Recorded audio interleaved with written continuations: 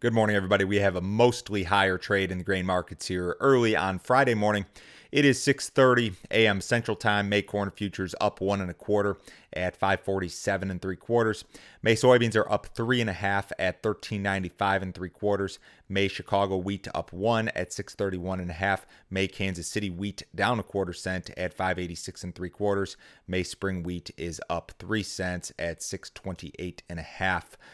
Thank you for watching. If you are watching on YouTube, make sure you hit the like button and make sure you subscribe to the channel if you like these videos. It would certainly help me out in regard to YouTube to help spread these videos around. If you're listening on the podcast, thank you as always. Make sure to leave me a review if you have not already. To get into the markets here, yesterday was what I would call a risk-off day in a lot of financial markets. U.S. equity markets fell sharply. A lot of commodity markets were down sharply. A couple different things going on here, I think. Yields on the longer-term Treasury items have increased quite a bit.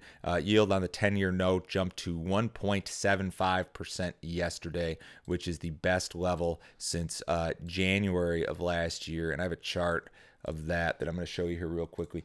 I think this is a red flag for investors in a lot of markets. I think that it perhaps raises some questions regarding the Fed and their policy. You know, the Fed is keeping short-term interest rates at zero essentially, and your 10-year yield, your longer-term stuff is rising.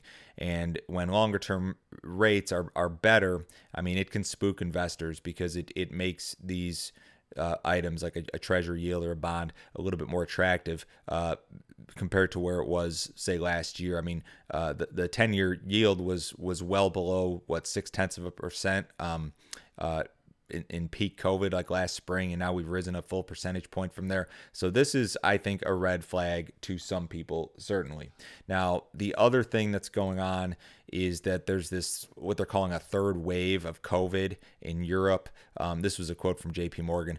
Concerns are rapidly growing of a mobility-depressing third wave in Europe amid a pause in vaccinations and rapid spread of the B.1.17 mutation that originated in the UK. So there's also some concern regarding additional COVID issues here. In regard to the losses that you saw in commodities yesterday, crude oil was the biggest one. Crude oil lost 7%, more than almost $5 a barrel off the spot month WTI contract. It's back above $60 this morning, but pretty nasty stuff there. I mean, all the energies were down sharply, livestock down sharply, grains down sharply. It almost felt, and I have no way of ever confirming this, it almost felt like there was some fund out there either liquidating or rebalancing the way that the selling was so broad in nature. But in any case, a lot of things kind of took it on the chin yesterday. The other thing reported in the crude oil was that Saudi crude exports hit their highest level in 9 months.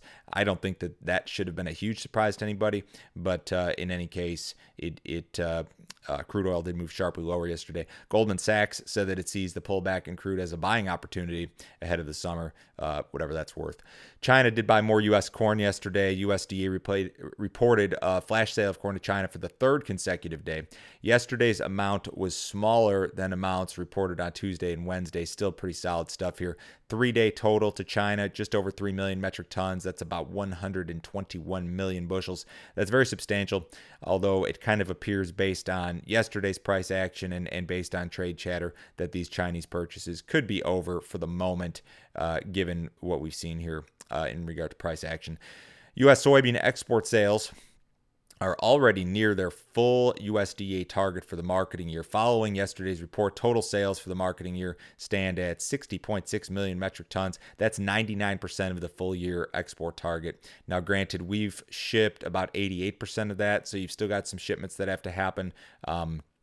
But if you're to assume that we ship everything, I mean, USDA is going to have to come up with that estimate. And I think a lot of people believe that probably is inevitable in both soybeans and in corn.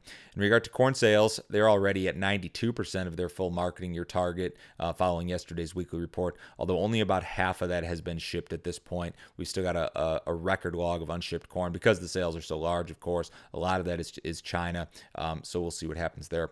We had an updated drought monitor yesterday, and no surprise, there was some improvement versus the prior week.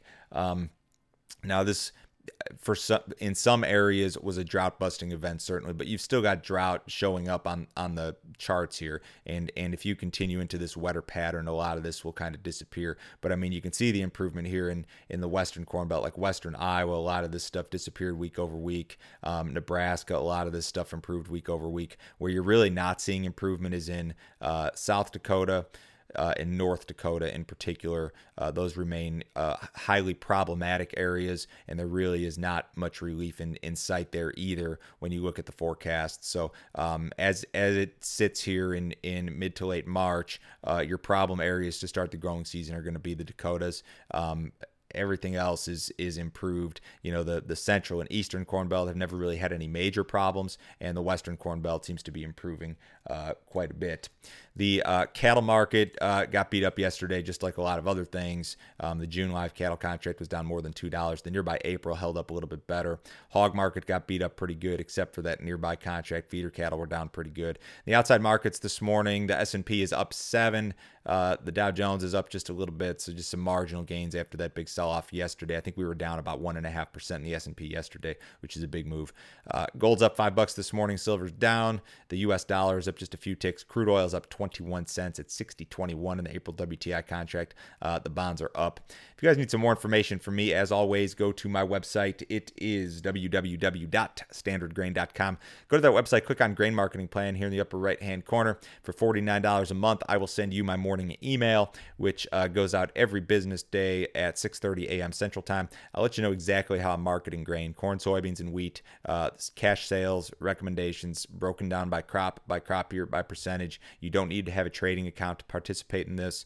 There's a text message service that goes along with it. Any sort of consulting that you might need. This is a monthly deal that can be canceled at any time. Certainly check that deal out if you're seeking some additional information, maybe seeking to improve your grain marketing this year.